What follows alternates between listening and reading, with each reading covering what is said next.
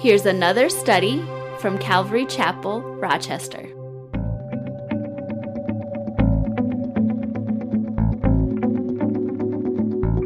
1 John 1, verse 1. That which was from the beginning, which we have heard, which we have seen with our eyes, which we have looked upon, and our hands have handled concerning the word of life. The life was manifested, and we have seen and bear witness, and declare to you that eternal life which was with the Father and was manifested to us.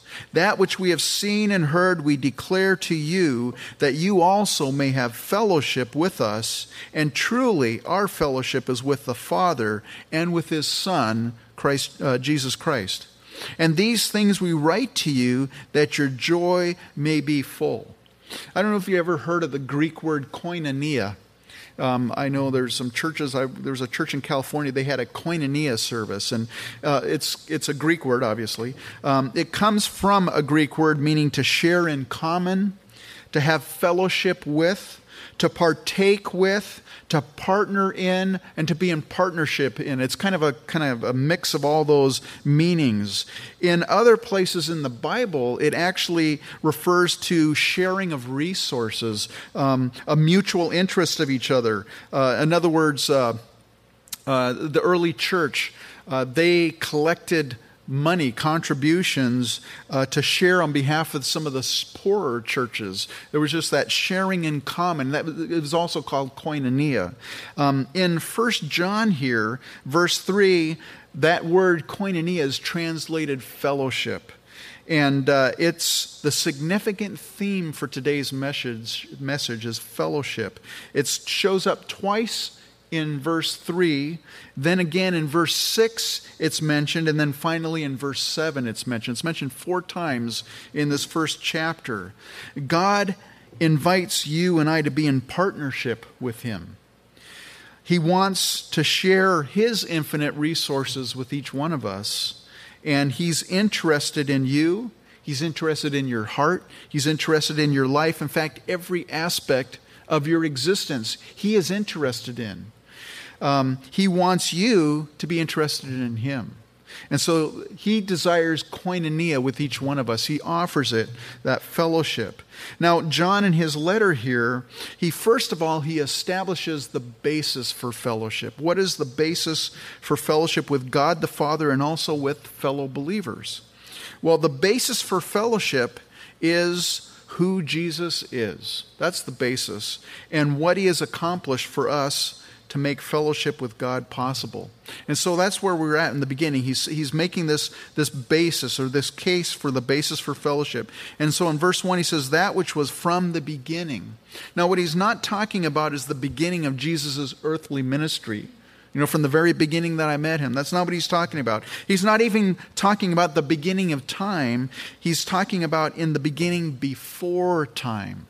In fact, in John's Gospel, John 1 verse 1, it says, in the beginning was the Word, and the Word was with God, and the Word was God. He was in the beginning with God. All things were made through Him, and without Him nothing was made that was made. Jesus Christ, the pre-existent Son of God, He took on the form of man. And this is what John is referring to in the beginning there.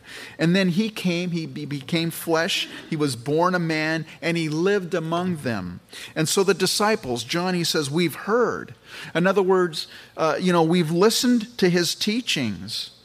They came to understand that He truly was the Son of God, especially, now, before His resurrection, they were it was kind of hard for them. But after His resurrection, it became abundantly clear that He was the Son of God. It says, we have seen with our eyes. Now you think about it. Jesus prayerfully chose 12 disciples, and they went with Him everywhere He went. They were with Him pretty much 24/7. There's a few times in Scripture where Jesus went alone to pray. But other than that, they slept with Him. They ate with Him. They traveled with Him. Everything they did with Him. And if you're with someone 24/7, after a while, you get to know them pretty good. Husbands and wives, you know each other really well, right? Children and parents, families, you get to know someone well during that time. So they got to know Jesus. They could watch him when he was in season and when he was out of season. He says, we have looked upon. And that word means to wonder. Sometimes it's translated gaze, but it means to wonder, to behold, to view attentively, to contemplate. And you see, the disciples, they carefully contemplated who Jesus was. I mean, they were investing their life in him as his students, as his disciples. So they really wanted to understand who Jesus was. It says, our hands have handled. And you recall, after Jesus' resurrection, he appeared to many of the disciples, but Thomas, one of the disciples, wasn't there. And they said, oh, we've seen the risen Lord. He says, well, I'm not going to believe it unless I physically see his nail prints in his hands, and if I physically touch them. And so the next time Jesus appeared, when Thomas was with him, and said, hey, Thomas, come here. Check it out, man. Touch him. Feel him. And so he says, we've handled the Messiah. We've handled Jesus. Now, what John is doing here, he's addressing a heresy that had crept up in the church at that time. There was a heresy, and it was called Docetism. And what the heresy was teaching was that Jesus only seemed human. He really wasn't human. God didn't really become a man. It was like a spirit that was there. He only seemed human. His life, his death, his resurrection was really just an illusion of reality, because God didn't really become a man. That was Docetism. Well, we know from Hebrews chapter 2, verse 17, we're told, therefore in all things, speaking about Jesus, in all things he had to be made like his brethren, that he might be a merciful and faithful high priest in things pertaining to God, to make propitiation for the sins of the people. In other words, to pay the penalty for man's sin, God had to become a man. He had to become like us in all things. And in Hebrews 4:15, it continues and it says, for we do not have a high priest who cannot sympathize with our weaknesses, but was in all points tempted as we are, yet without sin. I mean, he was like us in every aspect. He was even tempted like we are tempted, except with one difference, one exception, and that was that he didn't sin. Why? Because he had to be sinless to be the substitutionary sacrifice for us. Because if he had been a sinner and he died, he would have just died for his own sins. But he died for all of our sins because he was the perfect substitute. In fact, that's what Peter says in 1 Peter 3:18. For Christ also suffered once for sins, the just, which is Jesus, for the unjust, which is you and I, that he might bring us to God, being put to death in the flesh, but made alive by the Spirit. So this heresy that crept up, John is addressing this in this letter. Jesus' physical life, his physical crucifixion, and his bodily resurrection from the dead was absolutely necessary for you and I to have fellowship with God the Father. It was necessary. That's the basis for fellowship, is who Jesus is and what he did for us. And so John continues, he says, concerning the word of life, the life was manifested, and we have seen and bear witness and declare to you that eternal life which was with the Father and was manifested to us. That which we have seen and heard we declare to you, that you also may have fellowship with us. And truly our fellowship is with the Father and with his Son, Jesus Christ. You know, Jesus didn't just tell them about eternal life. Some people say, well, you know, Jesus was just a great teacher like Muhammad and like Buddha and like all these other people. Jesus didn't just tell them about eternal life. Jesus wasn't just some great teacher. He literally manifested eternal life to them. That's why Jesus says in the Gospels, I am the way, the truth, and the life. No one comes to the Father except through me. He also said, I am the resurrection and the life. And so the disciples had fellowship. John's saying, man, we have fellowship with God the Father. Of course, it's through Jesus Christ. And we also have fellowship with one another, the rest of the church, the body of Christ. And so John says, we have that fellowship, and this is his letter. We are inviting you to have that same fellowship, not only with the Father, but with us. And so he says the first purpose for this letter, look at verse 4. And these things we write to you, that your joy may be full. How many of you want full joy today? Well, you say, well, I want to be happy, but happy is based on circumstances. How many of you want to have joy? You know, fullness of joy is possible for each one of us here this morning. It's possible, but it's not inevitable. It's not inevitable. We've known, maybe you have, I've known, and probably maybe you're here today. You're believers who have lost their joy. They're just external circumstances. Things have happened in their life and they just robbed them of their joy as believers. Others, man, their internal thoughts and their attitudes have robbed them of their joy. They've lost their joy because of their own hearts. Sin will cause you to lose your joy as well.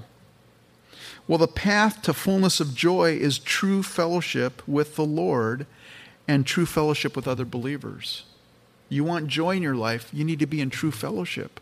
Well, how do you know that you have true fellowship with God the Father and with fellow believers? Because you know, many people claim that fellowship. Many people say, man, I'm a Christian, you know, I've got that relationship. Well, John here provides the test for fellowship in the following verses. In verse 5, he says, "This is the message which we have heard from him and declare to you, that God is light, and in him is no darkness at all." Did you catch what John said here? This is the message which we have heard from him and declare to you. In other words, John's not making it up. It's not his opinion. It was Christ's message to the disciples. In fact, in John 15:11, it says, "These things," this is Jesus speaking, "these things I have spoken to you, that my joy may remain in you and that your joy may be full." That was Jesus' message to the disciples. And now the disciples, Jesus has resurrected from the dead. He's ascended into heaven. The Holy Spirit has descended upon the church. The disciples, the apostles, are filled with the Holy Spirit. And now it's their message to their readers. God is light, and in him is no darkness at all. Think about this. If you were to describe, if someone said, "Hey, can you describe God to me?" How would you describe him? How would you adequately describe God's holiness? He's really, really holy. Or how would you describe his perfection? Well, man, he's like the most perfect person. Well, he's not really. He's the most, how would you describe him adequately? How would you describe his truthfulness? Well, John here is doing that. He's trying to describe all these attributes of God. And all he can say is, man, God is light. God is light. Think about that. Again, that's not John's opinion either. In John 8, verse 12, John's gospel, it says, "Then Jesus spoke to them again, saying, I am the light of the world. He who follows me shall not walk in darkness, but have the light of life." You know what's fascinating to me? John here, a lot of his quotes, or a lot of what he's saying, it comes back from the Gospel of John. You know what that tells me? Is that as John's a student of Jesus Christ, as he's in fellowship with Jesus, his relationship, it's flowing out of him to his readers. What he's received, he's giving it out. And that's a principle in ministry. You can't give out what you yourself haven't received. Think about John. He was one of the inner circle of apostles. He was one of the top, not the top, because as far as, status, but he was one of the inner three, the ones that Jesus brought with him in some of the most intimate places. He's the one, the Bible says, whom Jesus loved. He's the one who stayed and watched the crucifixion while all the others departed. He's the one that Jesus said, "John, take care of Mary when I'm gone." I'm paraphrasing, obviously. He's the one he's the one who was entrusted in the care of Mary before he died on the cross. John was in such close fellowship with the Lord, he's the one that received the revelation of Jesus Christ on the island of Patmos. See, John was in such true fellowship with the Lord that he received these things, and now he's giving it out. And so to describe God's holiness, he just says, man, God is light. Think about that. He's perfectly holy. He's perfectly holy. There's no presence of any evil. There's absence of any evil whatsoever in him. He's just light. To describe God's perfection, he's pure light. There's no imperfections. To describe God's truthfulness, again, God's light. The Bible says there's no shadow, there's no variation. He's just blazing light. God's glory, man, it's just dazzling, brilliant, blazing light that outshines. I mean, to me, that's an adequate way to describe God. He's light. And he goes on and on and on. And so the first test to know if you're in true fellowship is the test of light. Verse 6. If we say that we have fellowship with him and walk in darkness, we lie and do not practice the truth. What does it mean to walk in darkness? Well, in the Bible, walking, it doesn't mean just literally walking, although it does mean that in some cases, but it just means your course of your life, how you live your life. Do you walk in darkness? In other words, is there sin in your life? Are you walking in unconfessed sin? Are you practicing sin habitually? You cannot possibly be in true fellowship with God if there's sin remaining in your life like that. It's just, you're not going to have that true fellowship with the Father. It says, God is light, there is no darkness in him at all. There's no variation, there's no hidden, there's no like sunspots on God. God is just pure light. You cannot live in hypocrisy and be in true fellowship with the Father. And if you're not in true fellowship with the Father, guess what? Joy is going to be missing from your life. So if you're here this morning and you're like, man, I've lost my joy. This is a good thing to examine your own life. Where are you at right now with the Lord? Verse 7, but if we walk in the light as he is in the light, we have fellowship with one another, and the blood of Jesus Christ, his Son, cleanses us from all sin. See, if we walk in the light as he is in the light, if we're living our lives in holiness, in purity, if our lives are like a light to where the others, we shine around the world around us. I mean, people look at our lives and they go, man, there's something different. He must be a believer in Jesus Christ. If we're walking in truth, not only free of deception and hypocrisy, but if you and I embrace and practice biblical truth. In other words, you hear the Word of God, it has an impact on you, and then you practice what you learn. If you're doing these things, not only are you going to be in true fellowship with the Father, but you'll be in fellowship with all other believers who are walking in that same light. We have that fellowship together because we all have the same goals. We all have the same we all want to serve the Lord. We all want to see the lost saved.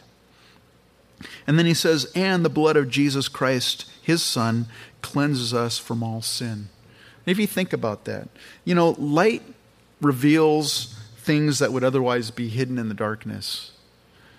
When you come in here at night, we got circuit breakers back here that turn on the lights in this room. We got circuit breakers in the back. You have to. I figured out how to do it now, but you have to kind of walk through the dark and hope you don't stumble on anything to turn on a light switch. But as soon as you turn on the light, man, oh wow, man, I almost stepped on that. Light reveals obstacles in our path. Light reveals things that are hidden in our darkness. And as you and I walk in that light, in God's light, any sin in our life is going to be exposed. It's going to be revealed to us. Now, not always all at the same time. God is a gracious and merciful God. He's not going to just dump everything on you, but as you grow in the Lord, as you're walking, he's going to reveal, hey, this area in your life, we need to deal with that. That area in life, you need to deal with that. And it's it's an ongoing thing. In fact, the verb here, and the blood of Jesus Christ, his Son, cleanses us from all sin. I did some grammar education. I educated myself yesterday, believe it or not. That verb cleanses is present, active, indicative. You guys know what that means? I had to look it up. I didn't know what it meant. But what it basically means is the blood of Jesus Christ, it keeps cleansing or is able to cleanse. In other words, it's not just a one-time deal. I confess my sin, I've been cleansed. That's true. But it also continues to cleanse because light reveals darkness, reveals that sin that is in our lives. There are some believers in Jesus Christ that they believe that once you're saved, you're perfect. And they call that sinless perfection. You no longer sin anymore. Well, this definitely counteracts it because Jesus Christ's blood still cleanses our sins. It's a progressive thing, that work of the Holy Spirit. what God is doing in our life, it's leading to what we call, or what I call, practical sanctification. Now, when you come to faith in Christ Jesus, when you confess your sins, you invite Jesus into your heart to be your Lord and Savior, you believe that He died on the cross for you, at that moment when you've turned your heart around, you've repented of your sins, and you've turned to Jesus Christ, you are positionally sanctified. What I mean by that is, if you confessed your sins and put your trust in Christ, and that was the last breath you took, and you died, and maybe you were an alcoholic, or you just robbed a bank or something, but now you just gave your heart to Jesus, you're sanctified. You're going to heaven. There's no probationary period like, well, we got to make sure you get your act straight first before we allow you. No, you're positionally sanctified before God. But we're being practically sanctified as we walk in that light. The Holy Spirit revealing things in our lives. There are things sometimes in my life, and maybe you've experienced that too, I'm sure you have, where, for many, many years or days or weeks, wherever you've been going on, and all of a sudden the Lord reveals to you, that's sin. And then you have to choice. Am I going to confess it and repent of it and turn away, or am I going to keep hanging on to it? That's that progressive, that's that practical sanctification. But I like what it says in Proverbs 4:18. But the path of the just is like the shining sun that shines ever brighter until the perfect day. It's kind of like I was trying to communicate to the kids this morning, There's change. You come in here, there's always something, okay, what's new? It's always a surprise, right? There's something change. But it's each change, hopefully, is getting better. It's like, man, I'm starting to see the church come together. I'm starting to see how the classrooms are going to look. I'm starting to see how everything's going to fit together. Well, it's the same thing in your and my life. As you and I are walking in the light, man, hopefully we're changing and we're becoming more like Jesus in our lives. But by the way, that term walking, I said it's a course of life, but it implies action. We're not sitting in the light stationary, but we're walking. It's a dynamic thing. We're moving, we're growing. If you're just sitting there and you're not growing in the Lord, you're not growing. You have to, there's action involved. Verse 8, if we say that we have no sin, we deceive ourselves, and the truth is not in us. So for those who say that they're sinless now, that they're perfect now, they're just deceiving themselves. They're wrong. They're deceiving themselves, John says. Sometimes as Christians, and I know I like to do it too, I hate to use the word sin in my own life. Like I sinned. Usually I would say is, I made a mistake. Or, I'm just human. Or, everyone makes mistakes. We try to excuse those things in our life. Hey, no one's perfect. Haven't you ever said things like that? I know I have. When we do that, when that's our attitude, we're in a dangerous place. We're in a dangerous place. In fact, Paul wrote to Timothy in chapter 1, verse 15, 1 Timothy, he said, this is a faithful saying and worthy of all acceptance, that Christ Jesus came into the world to save sinners, of whom I am chief. That's the Apostle Paul. That's the guy who wrote most of the New Testament. That's the guy who's like, he's probably better than the Pope. I don't know if I'm getting in trouble for saying that, but you know what I mean? I mean, that guy's like better than Billy Graham. I mean, he's like the Apostle Paul. And he didn't say, I was a sinner. He says, man, I am the chief sinner. So the truth, God's truth, is that we are sinners in need of salvation. And when we sin, look at the next verse, verse 9. If we confess our sins, He is faithful and just to forgive us our sins and to cleanse us from all unrighteousness. If you don't learn any verse in the Bible, learn this verse, memorize it, cling to it, claim it in your lives. If we confess our sins, man, God is faithful and just to forgive us our sins and to cleanse us from all unrighteousness. Verse 10, if we say that we have not sinned, we make Him a liar, and His word is not in us. Man, those that, and there are people out there that say, I'm not a sinner. Well, they're calling God a liar, because God says all have sinned and fall short of the glory of God. So the bad news in this chapter is that sin is the hindrance to our fellowship with God. But he continues, because we're going to go a little bit further into chapter 2, and he gives us some good news. My little children, chapter 2, verse 1, my little children, these things I write to you so that you may not sin. And if anyone sins, we have an advocate with the Father, Jesus Christ the righteous, and he himself is the propitiation for our sins, and not for ours only, but also for the whole world. Now, he says little children. You know, the Apostle John was probably fairly old at this time. And you could just sense his compassion for the people that he's ministering to. You know, I don't know if he was the last, I think he was the last living apostle. But, you know, all the other ones died a horrible martyr's death. And they tried to, Diocletian, I think, tried to actually, you know, martyr John, tried to kill John. He put him in a vat of boiling oil, but he survived it miraculously. And so it wasn't like they didn't try to kill him. They tried to kill him. Finally, they banished him to the Isle of Patmos. And that's where he received the revelation of Jesus Christ. But he was probably a very old person at this time. And so as he's writing these letters, you can just sense his compassion, my little children. Then the second purpose for his letter, remember the first purpose was that your joy may be full. Here's the second purpose for John's letter, is that you may not sin. You see, God's desire for you and I is that we don't sin. We don't have to sin. It's not inevitable that we have to sin. But the problem is we still have that flesh, right? That weakness in our flesh. We have that carnal nature as long as we're in our bodies. And we struggle. There's that war that goes on. Paul writes about that in Romans. So John is saying sin doesn't have to be inevitable. God's provided the indwelling of the Holy Spirit inside of us to help us in our weakness. But just as sin does not have to be inevitable, we also don't have to be in this inevitable, perpetual state of broken fellowship with the Father. He's provided a way for you to get back into true fellowship with Him. So he says, if we sin, we have an advocate with the Father, Jesus Christ the righteous. What's an advocate? It's one who comes forward in behalf of and as the representation of another. In other words, he's our lawyer. You have a lawyer. You have legal representation this morning. Did you know that, if you're a believer in Jesus Christ?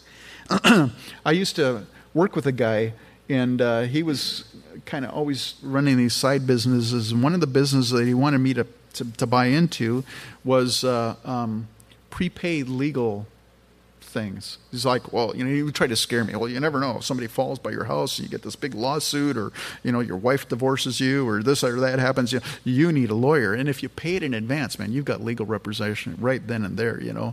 And I was too broke to pay for pre-legal. But, you know, we have that in Jesus Christ.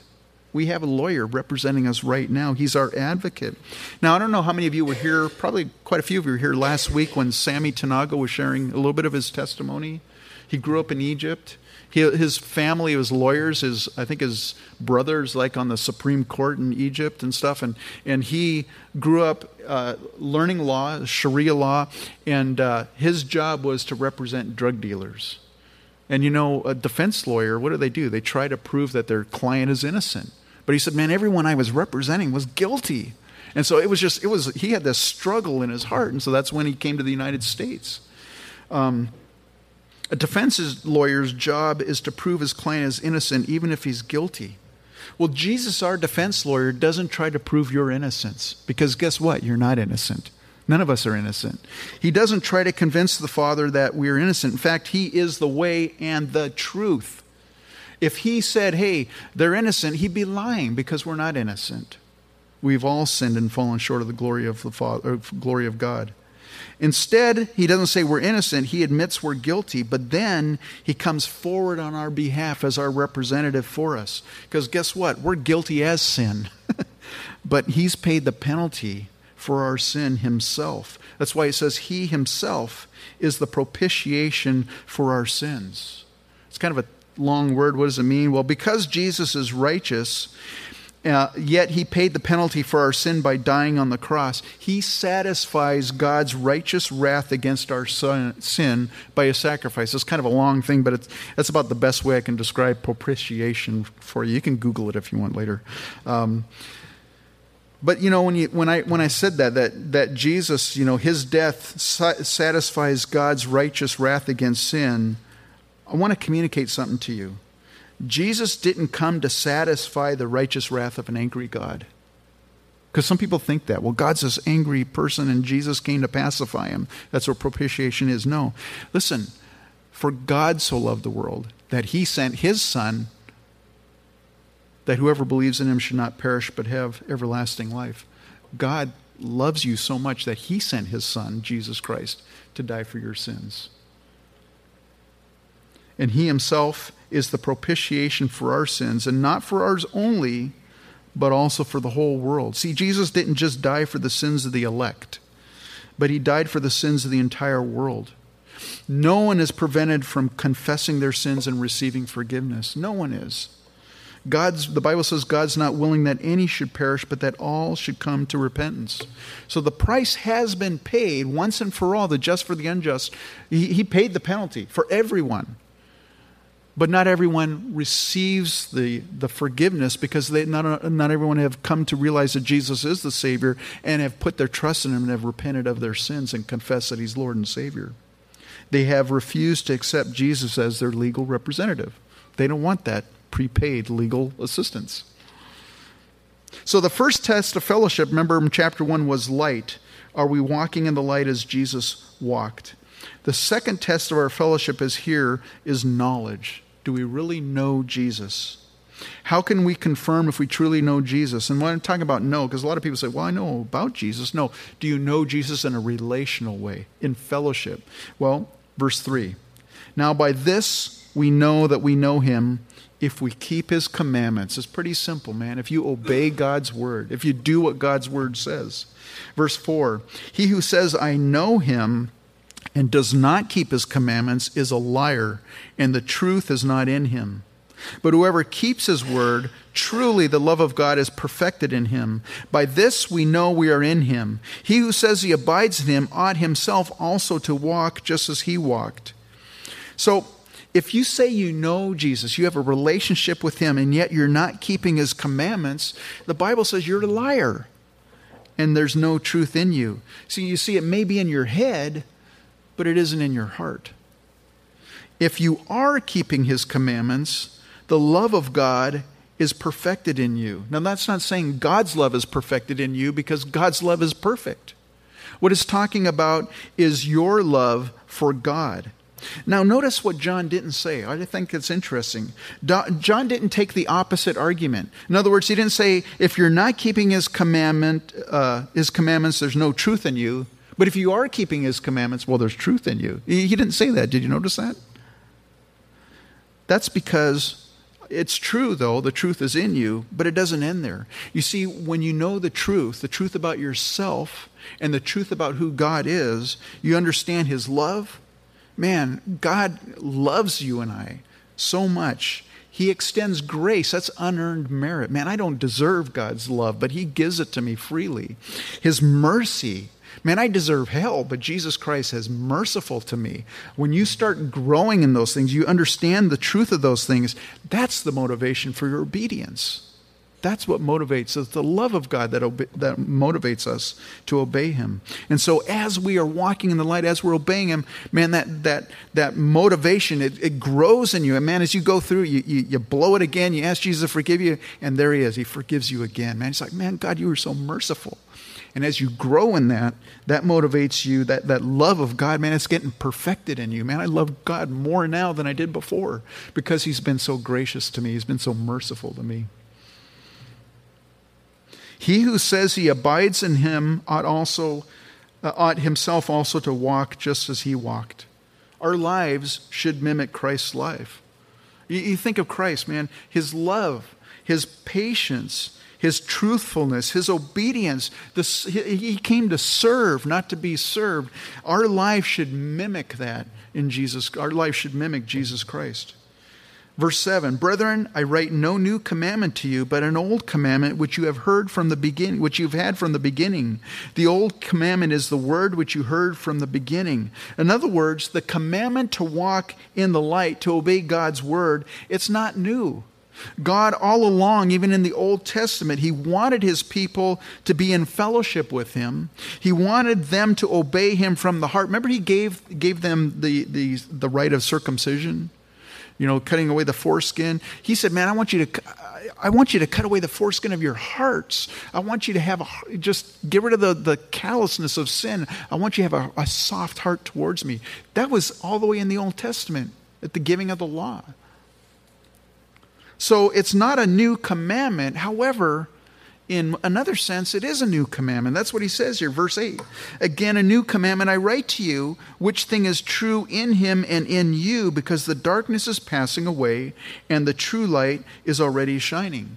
See, it's an old commandment. That was God's goal all along, but it's a new commandment in the sense that God has now provided a way for you to be in that true fellowship with him through Jesus Christ. Because it's true in Jesus, and it's also true in you. Because why? Because the Bible says you and I have died, and our lives are hidden with Christ, with God in Christ Jesus. It's no longer I who live, but Christ Jesus lives in me.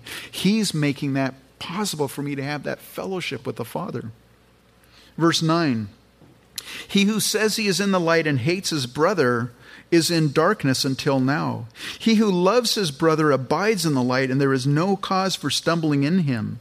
But he who hates his brother is in darkness and walks in darkness, and does not know where he is going, because the darkness is blinding his eyes. You could be sitting here this morning, and I could say, well, there's a test of true fellowship. Are you walking in the light? You go, man, yeah, I'm walking in the light. Okay, are you in obedience to God's? Oh, yeah, I'm in obedience to God's words. Well, here's the next question. Do you love your brother? Oh, well, no, not really. Well, that's part and parcel of the whole thing. Do you love your brother? Then you're truly, if you say no, then you're truly not walking in the light. Remember what Sammy shared last week? I like kind of piggybacking on what he said, but a person came to Jesus in the Gospels and said, what's the greatest commandment? And Jesus said this, you shall love the Lord your God with all your heart, with all your soul, and with all your mind. This is the first and great commandment. And as Christians, we get that. Man, I'm to give my whole heart, my life. I'm to love Jesus with every aspect of my life. I get it. But then Jesus said, that's the first and great commandment, and the second is like it. In other words, it's another great commandment. In fact, when he says those two commandments, this is it. That everything hangs on it. He says, you shall love your neighbor as yourself. It's just as important. God doesn't only want you to be in fellowship with him, but he wants you to love his children. I'm a father. I have children. I don't want to see my 4 children hating each other. I want them to love each other. God's a father. He wants you and I to love one another. And it doesn't just mean Calvary Chapel people. It might mean the Baptists down the street, or the Lutherans that are, lukewarm, that we go, oh, those lukewarm. God wants us to love his children. If they're truly children, then we're to love them.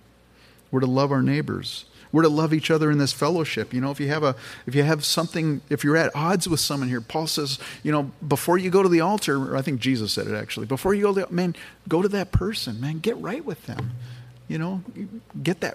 Restore that fellowship with them, because that's all part of having true fellowship. And guess what? When you and I do those things, we're going to have that fullness of joy that John is talking about. We're going to stop there this morning.